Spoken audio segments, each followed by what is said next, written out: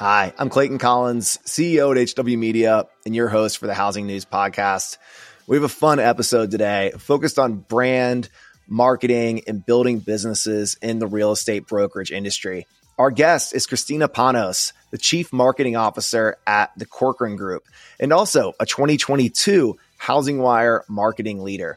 Christina is really generous with her time and expertise and experience today, and speaks with me about building brand and what she's done at the Corcoran Group. We talk about agent relations, social media. We even go deep on postcards, and we close out the episode talking about Corcoran affiliates and some of the messages that Corcoran affiliates president Stephanie Anton shared at the Gathering of Eagles a few weeks ago. I hope you enjoy today's conversation with Christina Panos, the Chief Marketing Officer at the Corcoran Group.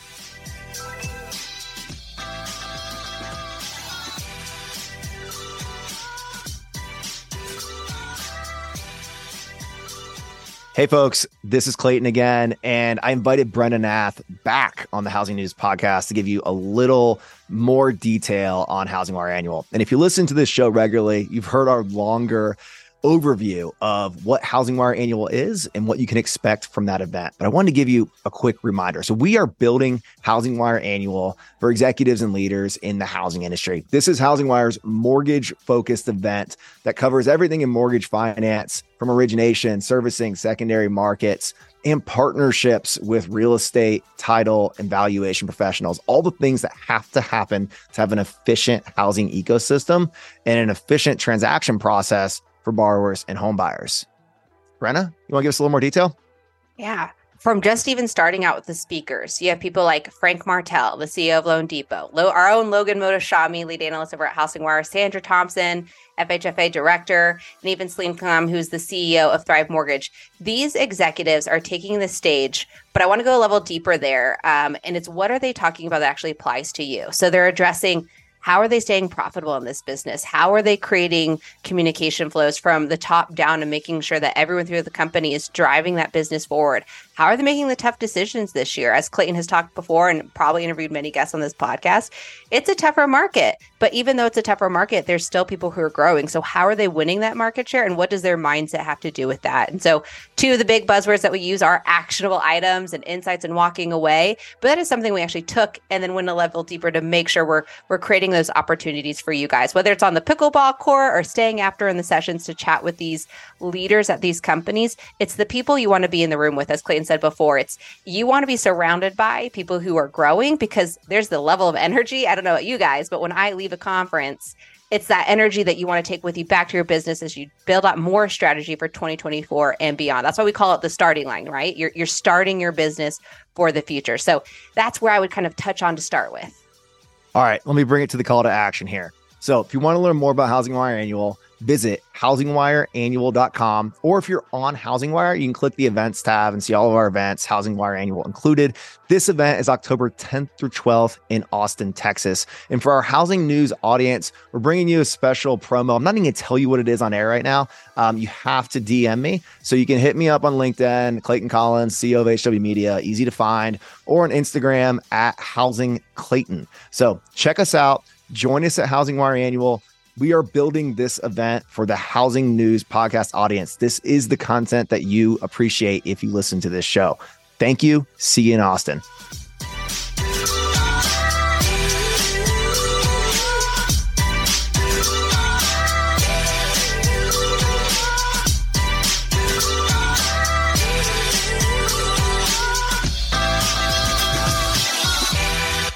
So we're kicking off this episode of Housing News. I'm in our headquarters in Dallas, and Christina, I think you thought you might have had us beat on temperature today, but I don't know. I don't know that New York beats Texas on temperature in July. It doesn't. For us, it's very hot, but I don't think we can compare to parts of the South and Midwest. So you won that battle. There's a very large part of me that one day hopes to spend my summers closer to where you are right now versus down here in Dallas. I have to brag about Dallas for a second. I lived in New York before moving here when we acquired Housing Wire in 2016. And I was so impressed by the really long spring and summer we have here. So we actually do get 4 seasons, and we get this like really awesome, not spring and summer, spring and fall. We get this like great shoulder season, which I have to remind everybody about. It's not always 107 degrees here. We should remind people about that. I feel like that's a little known fact. And there have been some years in New York where we haven't seen 4 seasons. This year we have, but we did have a nice spring. But that's something that you should, talk to the tourism board in Dallas about, because little known fact. Our head of sales, Jennifer Laws, likes to use the phrase, not my circus, not my monkeys. She knows where to spend her time and when not to. I'm going to use that. I'm going to let the tourism board handle their own messaging for now. I'll focus on building Housing Wire. I never heard that expression, but I could use it a lot in my job. So I think I'm going to write that one down. Yeah, I think it's a good one that fits in any sales or marketing leadership role, which brings us to you, Christina. You're leading marketing at Corcoran Group. Tell us about the evolution to the role that you are in right now. Well, I am coming up on my 20th year. So that is quite a long time. We had a party not too long ago where Pam was introducing me or saying something nice. And she used to say that she stole my youth because I started the company when I was not 30. And she said, I stole her youth and now I will steal her middle age. And so, it's lovely to have had the longevity, but yes, it's been a very long and fulfilling experience at Corcoran. So when I started, I was not yet 30 years old.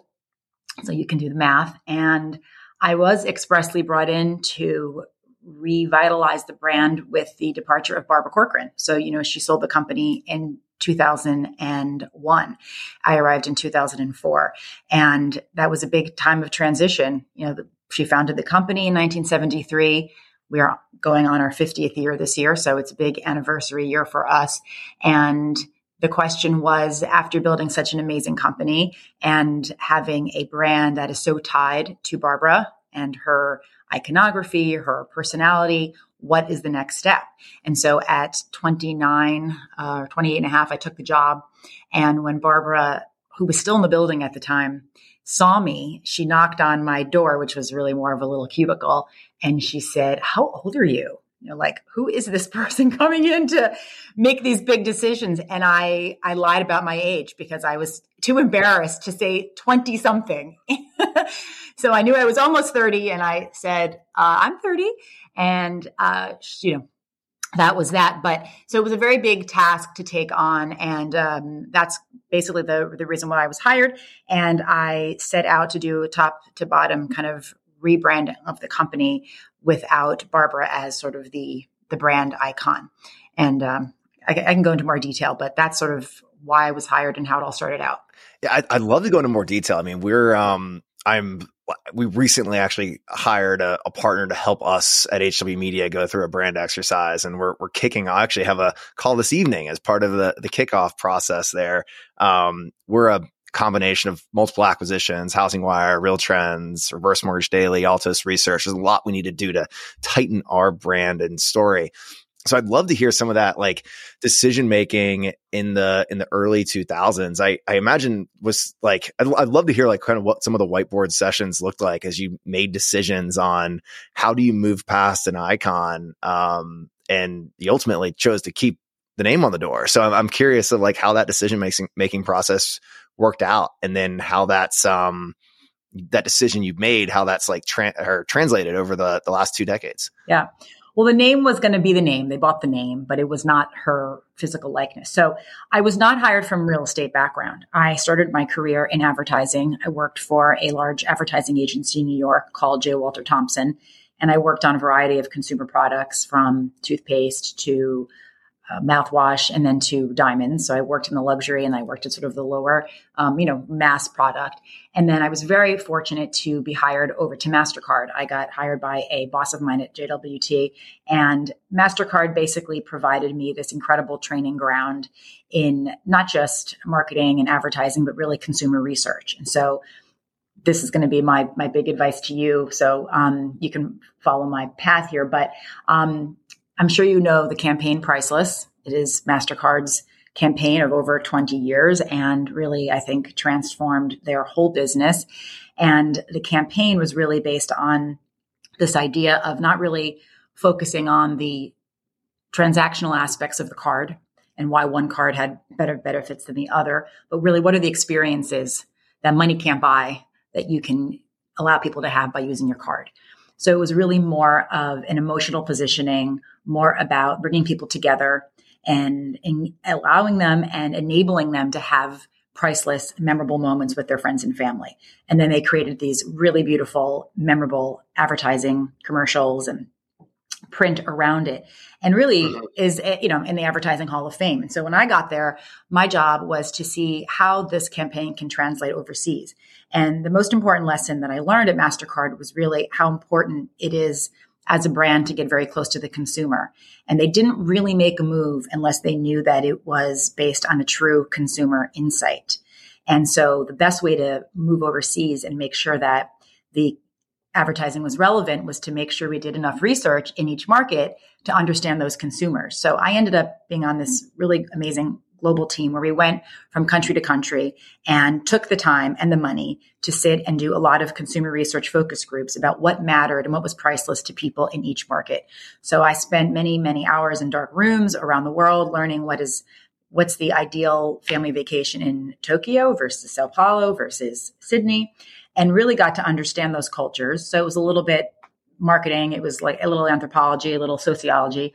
And then we built advertising around all of those really genuine consumer insights. And that's why the campaign was able to travel, was because we didn't just take work from the US and sort of slap it on another country.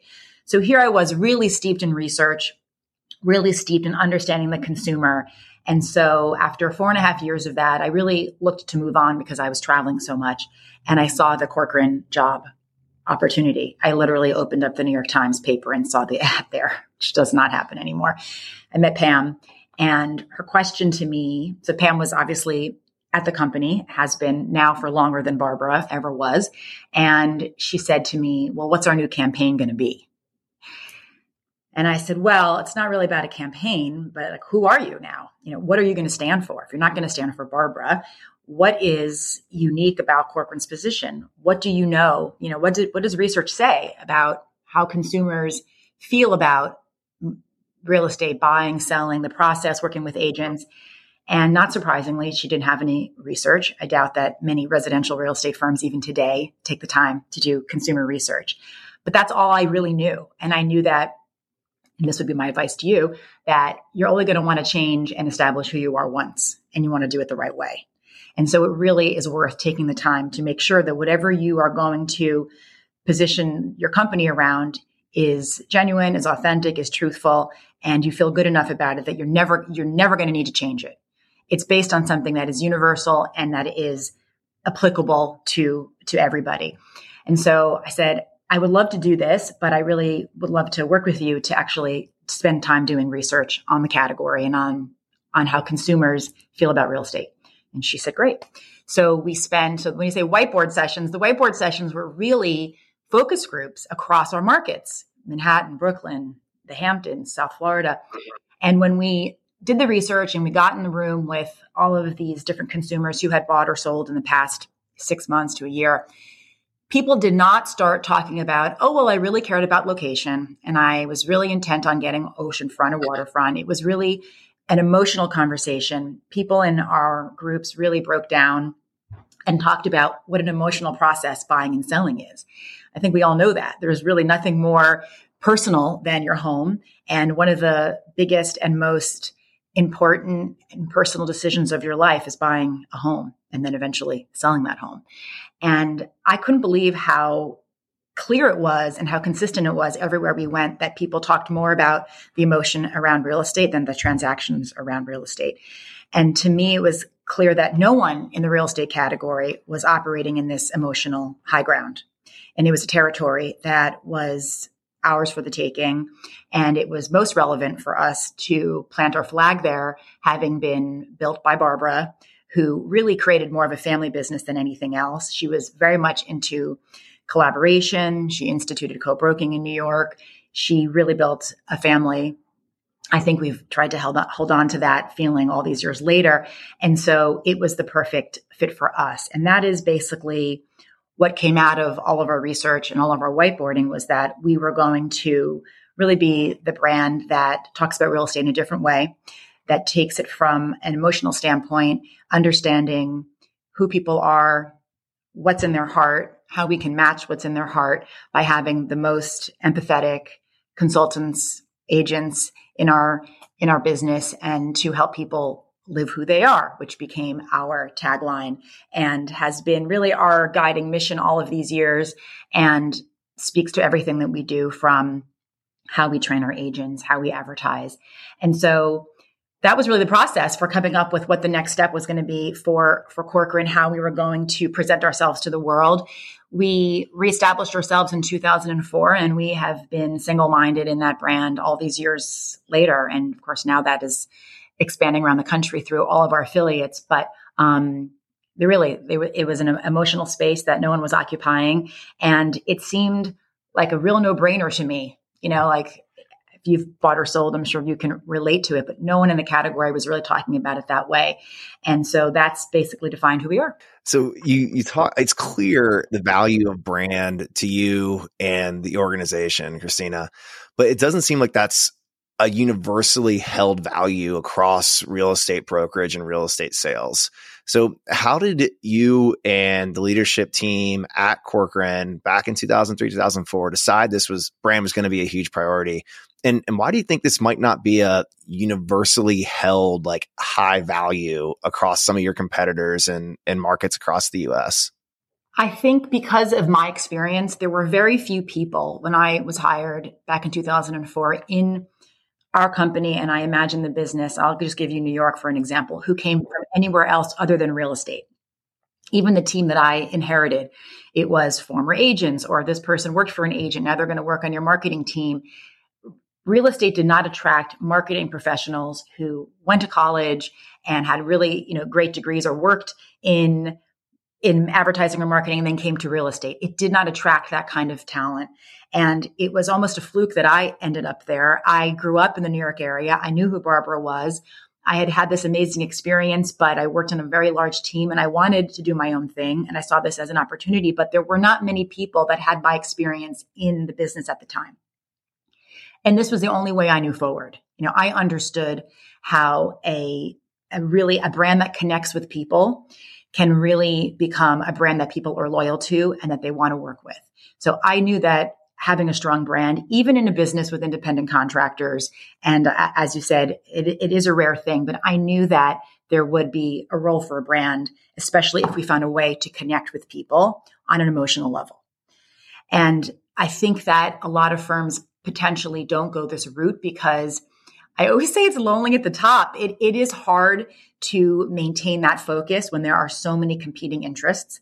And a lot of it has to do with resources. A lot of people, there are a lot of needs, resources for agents, resources for tech, resources for data, resources for offices, that it's hard to convince people to pry some of those resources away and use it for brand building and use it for impactful advertising.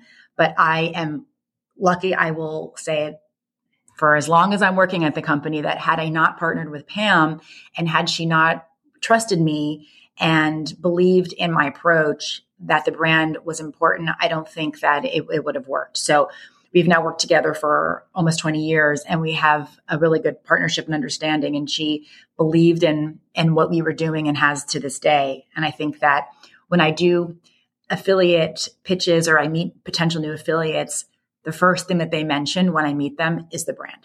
Yes, they know that we're number one in our markets. Yes, they know, but the first thing they're attracted to about Corcoran is the brand. And I can say that with 100% assurance. All right, so let's go deeper on attraction. And so brand has a big impact on the type of agents that are attracted to work for a real estate brokerage.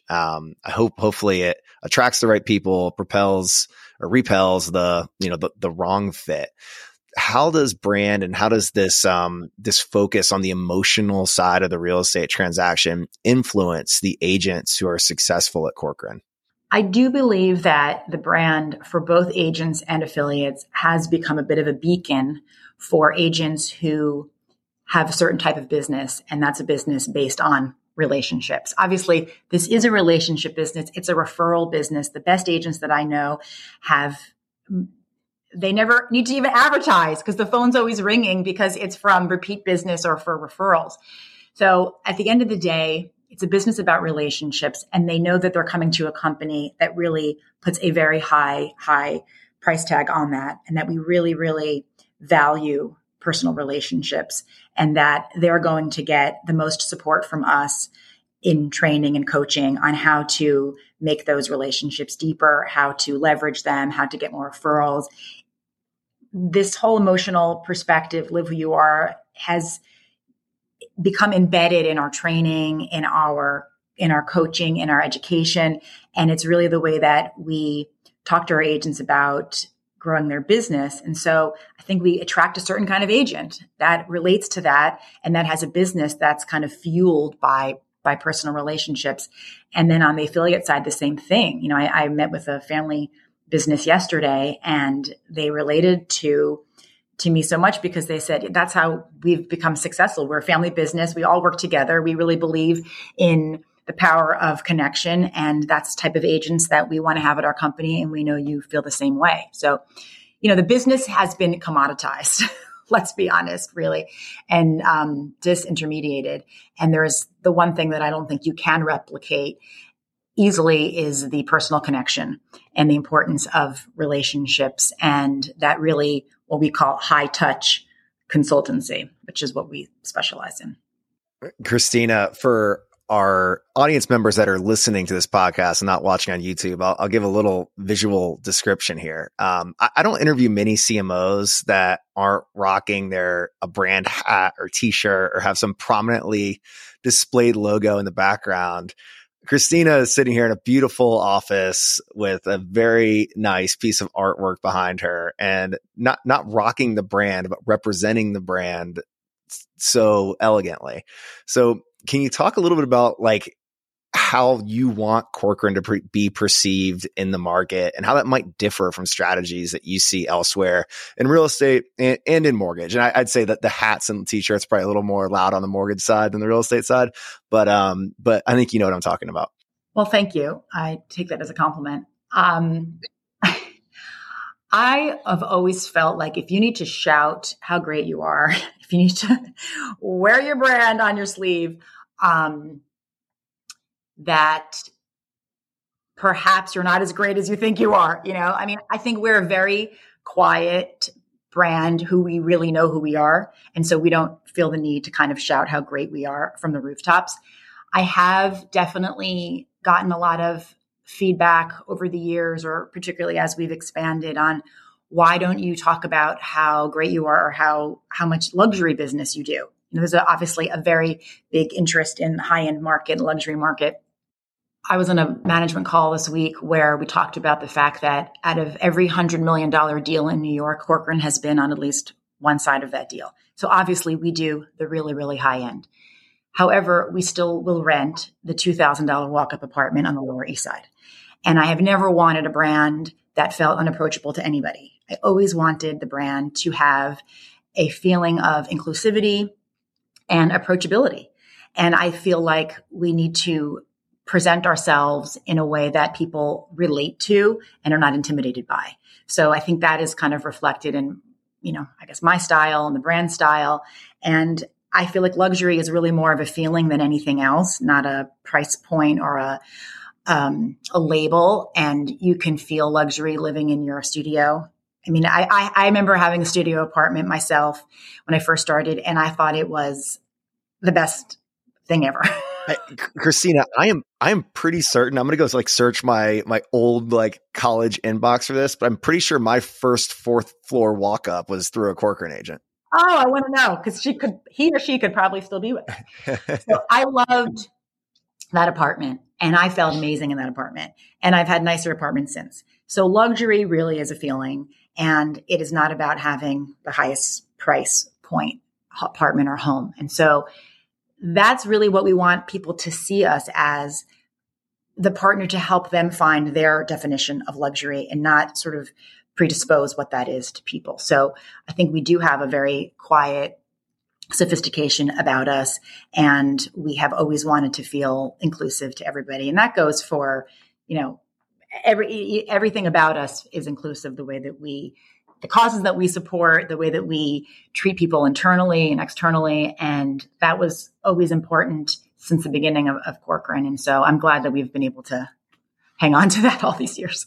So we kicked off the conversation with a pretty heavy emphasis on brand, but in your role as Chief Marketing Officer, I'm sure there's other responsibilities that flow into the department of marketing. But you did mention having a very relationship-driven group of agents who get repeat business, referral business, don't emphasize advertising. So give us a glimpse into the rest of the role of Chief Marketing Officer at Corcoran. Every day is different, but at the end of the day, my job really revolves around supporting people, whether it's my team supporting agents, my team supporting the advertising ecosystem, whether it's our website, our social media channels.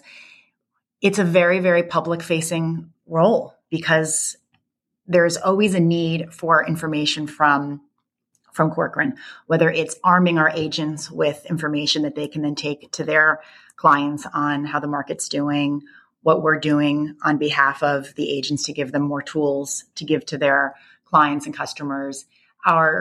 In the social media world, you have to be able to produce content on a daily, hourly basis in order to feed the beast, whether it's content that affiliates need, whether it's content that your agents need.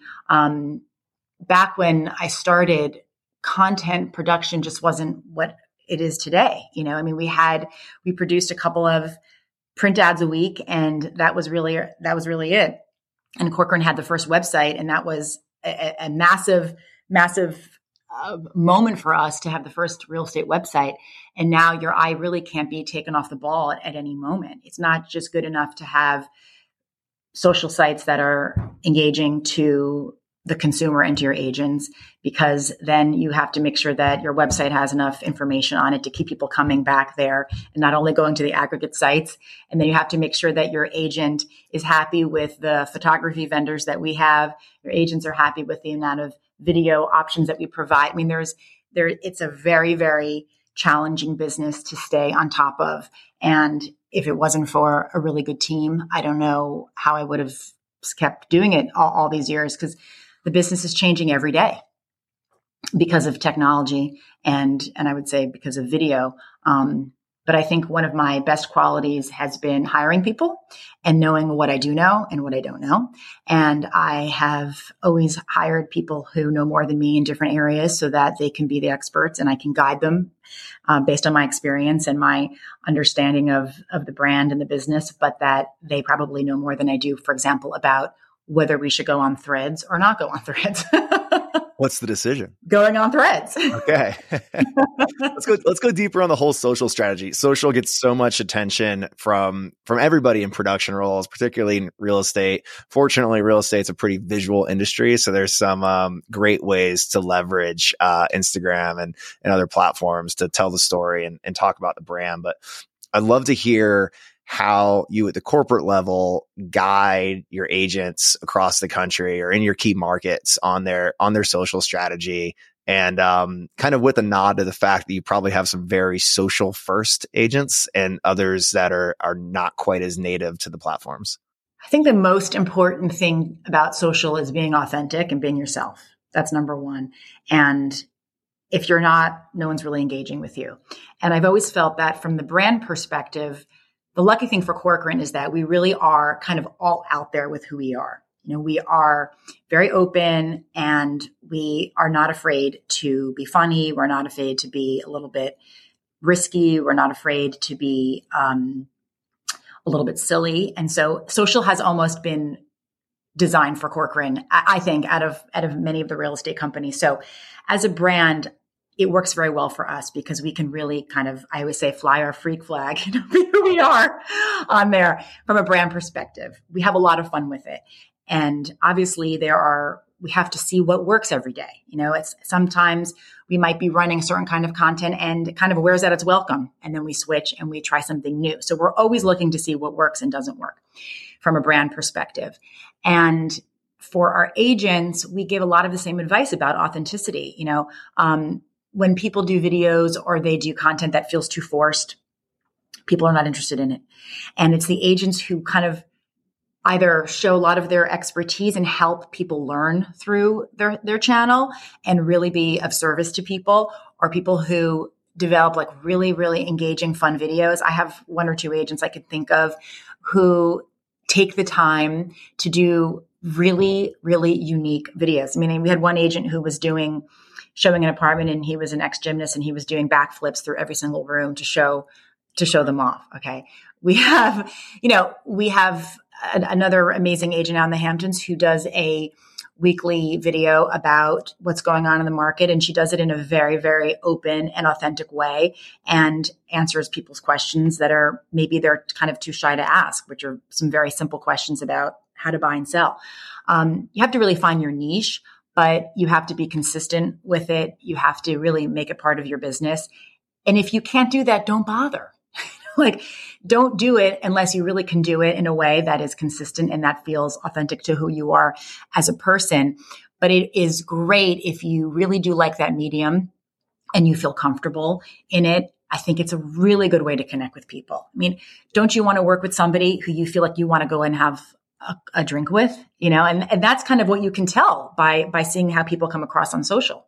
100%. I mean, it lets you stay in as a professional in any industry, it lets you stay involved in somebody's life, your client, prospect, partner, without being intrusive, and allows you to give it an opportunity to get a glimpse into what the job is or even what the family life is. How do you advise agents on keeping accounts entirely professional, real estate focused, or kind of mixing in that personal side and family side into the flow? Like how do you advise agents on that type of decision-making process? Unless for security reasons, they don't want to expose any parts of their personal life, I think it's a great decision to mix the two. I really do. I think people who are buying and selling with an agent want to get to know them as a person. Like I said, from the outset, it's a very vulnerable kind of role when you're working with an agent. They're really kind of getting to know you and everything about you, and you want to be comfortable with that person. So it's inevitable that you want to learn about their families. I mean, I have so many agent friends of mine in New York who are now working with the grandchildren of the people they found their first apartment for. I mean, it's really an incredible business where clients and customers can become like family members and friends. I don't know. And there can be longevity in those relationships. And I think that's a really unique part of the business. And if you don't like people, it's probably not the right business for you. Yeah. And so social gives you an opportunity, no matter what your age is, to show people who you are.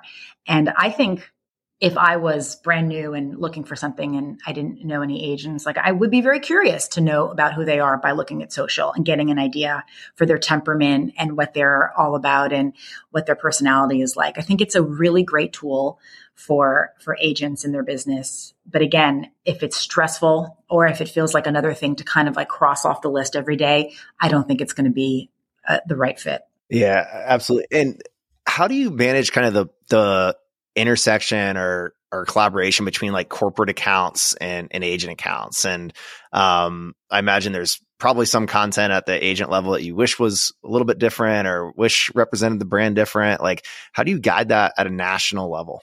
Well, at the end of the day, someone in my role, they have a nickname for me at work, which I've come to accept is a compliment, but it's Brandzilla. And I have, because I've dedicated my career to keeping the brand consistent and pure.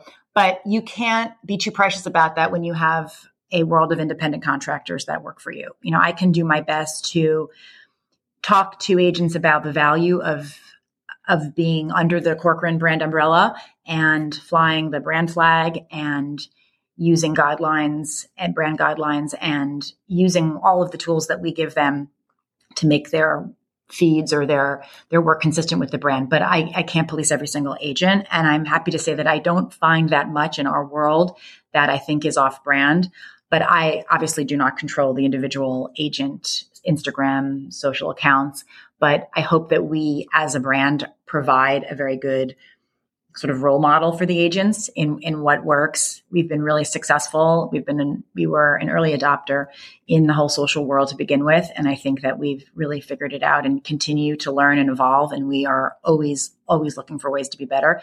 So I think that we tell them, learn from us, but at the end of the day, it's their own account and their own business. But, I'm always looking. I love it. I don't follow hundreds of agents, but I do have a bunch that I follow. And I love when I see them using content.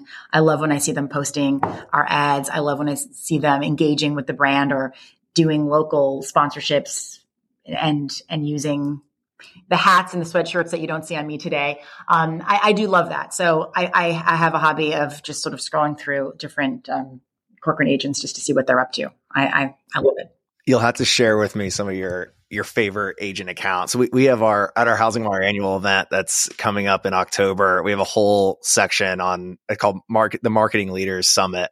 And we have different speakers on integrating data and marketing strategies. And we do this thing called the CMO playbook that talks about like some CMO strategies on leading, social and lead gen and like different approaches based on the business at a national level.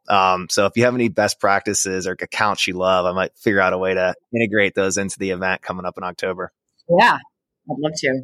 So Christina, I want to reference an article. So I think it was just a few weeks ago in late June, Housing Wire published an article and there's a quote from you in it talking about agent relations. And I think this was a really important topic to discuss right now. So I'll read part of the quote. And you shared that one of the biggest challenges in the past year has been reassuring agents that there's still a viable business model despite current economic challenges. And I really try to focus this episode on like the opportunity and the growth, but we do it through the lens of like, hey, we know that we've been through the ringer of low inventory, low volume, and high interest rates. So I'd love to hear more about how you and Pam and the other leaders at Corcoran emphasize or work on in agent relations and communication strategies that gives them confidence in the path that you're marching down.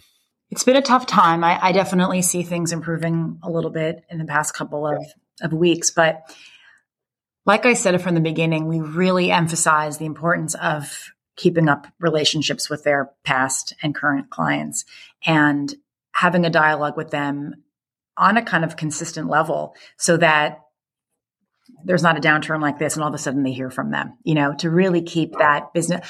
I'm surprised sometimes when I meet people I say, well, when's the last time that you have been in touch with your past clients? And they say, I don't know, 10 years ago, I'm like, that is really what you need to be doing all the time is keeping up those relationships. And I think for a tough time like now, we've just kind of reassured people that at the end of the day, the business does turn around, but to continue to do what they were doing. If they were a good agent and they had a good business and they had a good referral business and the phone was ringing from people who worked with them, to kind of double down on those relationships, and maybe remind people in the really old fashioned ways that they're around, what they specialize in. I had an agent success story the other day that was really successful agent, but was having a quiet period. And so our team worked with her on a postcard campaign. Okay. We are in the world of all kinds of technology and digital marketing. And we advised an old fashioned postcard campaign to her client base, kind of saying hello and giving some updates on the market, but really kind of like a hello. And she came to us and said, I haven't heard anything yet. It's been a couple of weeks. And we said, look, give it just a little bit longer. People need to get and process it. And she just came back the other day and said she couldn't believe the reaction she got from her postcard campaign. Like really a lot of people reached out to her. Maybe they hadn't heard from her for a while. So I kind of go back to the old fashioned techniques in a time like this. It's hard to keep the faith and know that they will pay off. But I will go back to being a broken record, which is it's all about developing relationships with people and keeping them strong and not forgetting that that's what it's all about. And sometimes you can forget that when business is really hot and you don't take the time to kind of tend to that garden, but you got to keep doing that because in times like this, you're going to need to kind of call back on that black book, so to speak.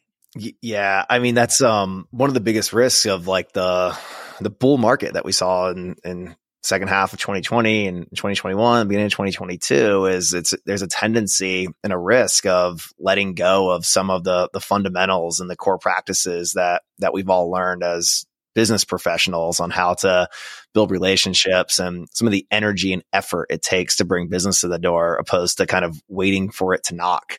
I see that issue, bubbling up, not just in real estate, but across all like sales oriented professions that there was a couple easy years to grow. But we're not there right now. Yeah. And you get impatient and, you start to expect a certain level of business and you probably don't want to hear the marketing person say, oh, maybe you should consider a postcard campaign. But I do believe in old fashioned techniques at some level. I'm not saying to not do everything else, but don't forget the power of writing somebody a handwritten note. I am a big believer in that. And we had a class years ago about writing handwritten notes, honestly.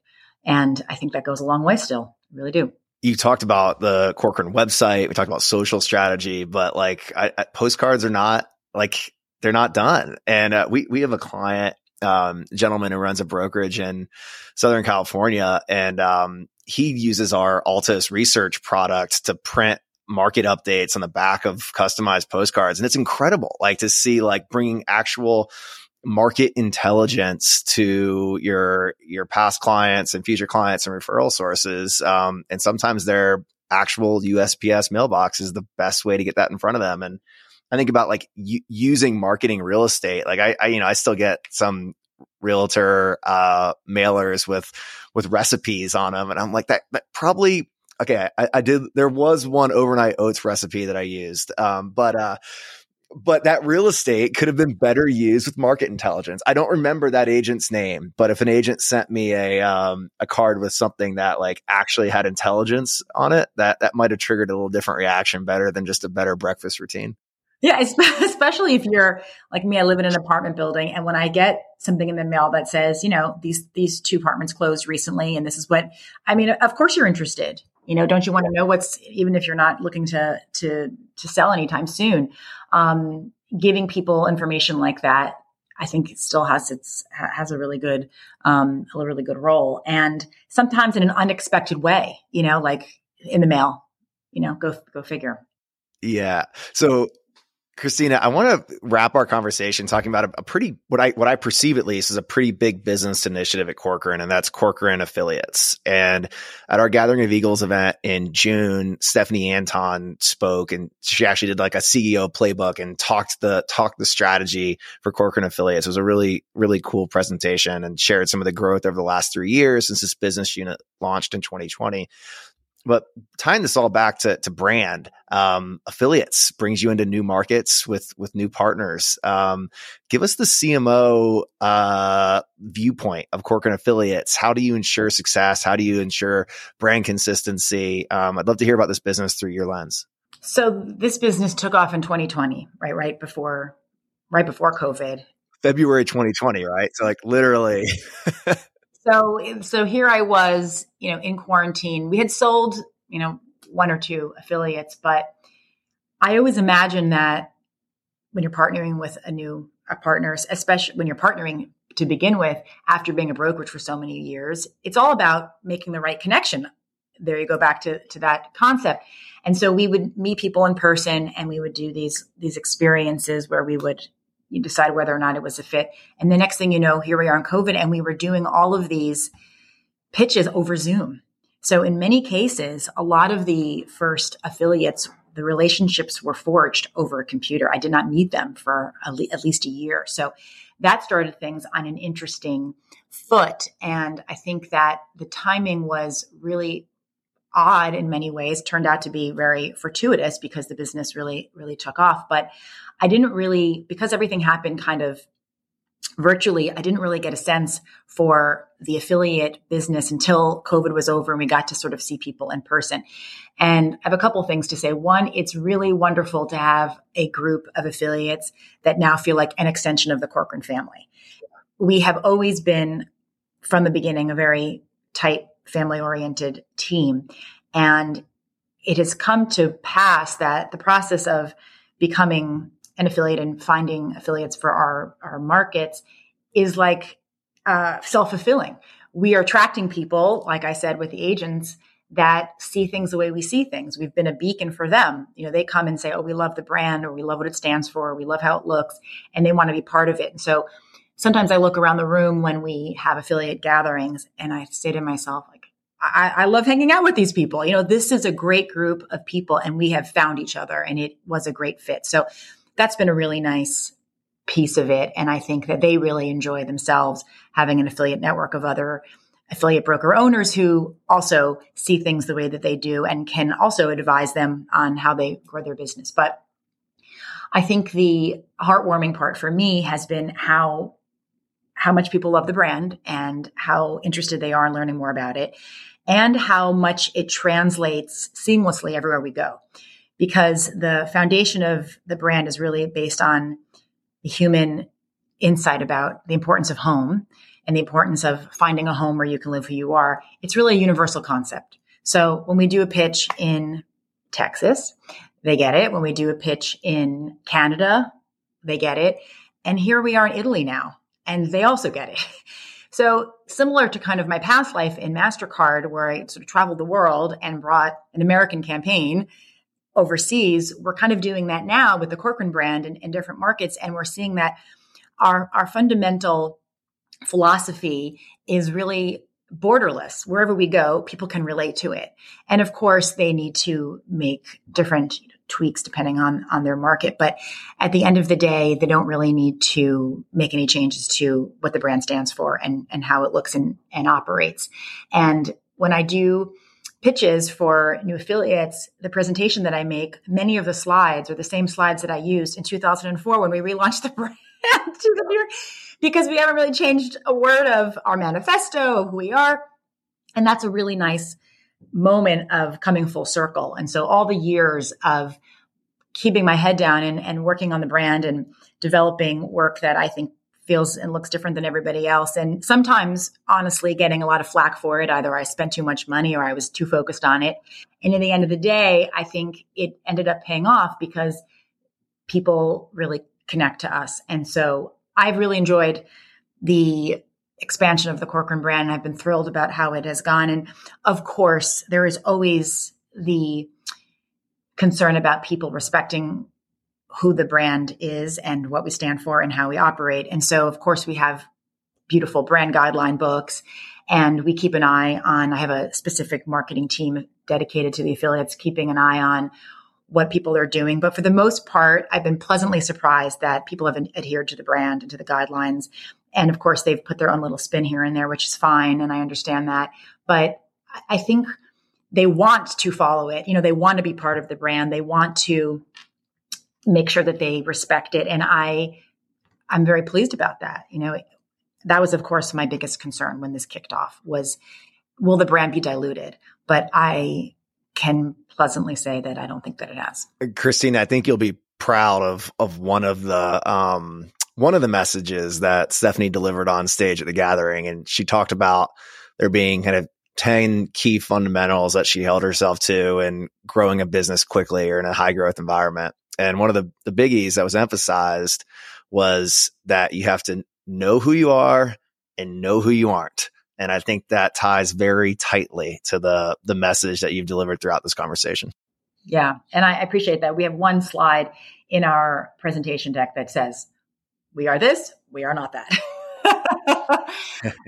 and once you know that and you are sort of Catholic about following that, which makes everyone's life easier, we'll be very clear about who we are. So there are no surprises. I love to hear her say that. And she's been a great partner with me too. I couldn't have done this without someone, running the affiliate business who did not appreciate brand and understand my point of view. And so she's been a great partner. Well, Christina, thank you so much for joining us today, for sharing your expertise. Really fun to learn about the history and the progress that you've made leading marketing and brand and an overall important part of the executive team at Corcoran. Thank you so much for having me.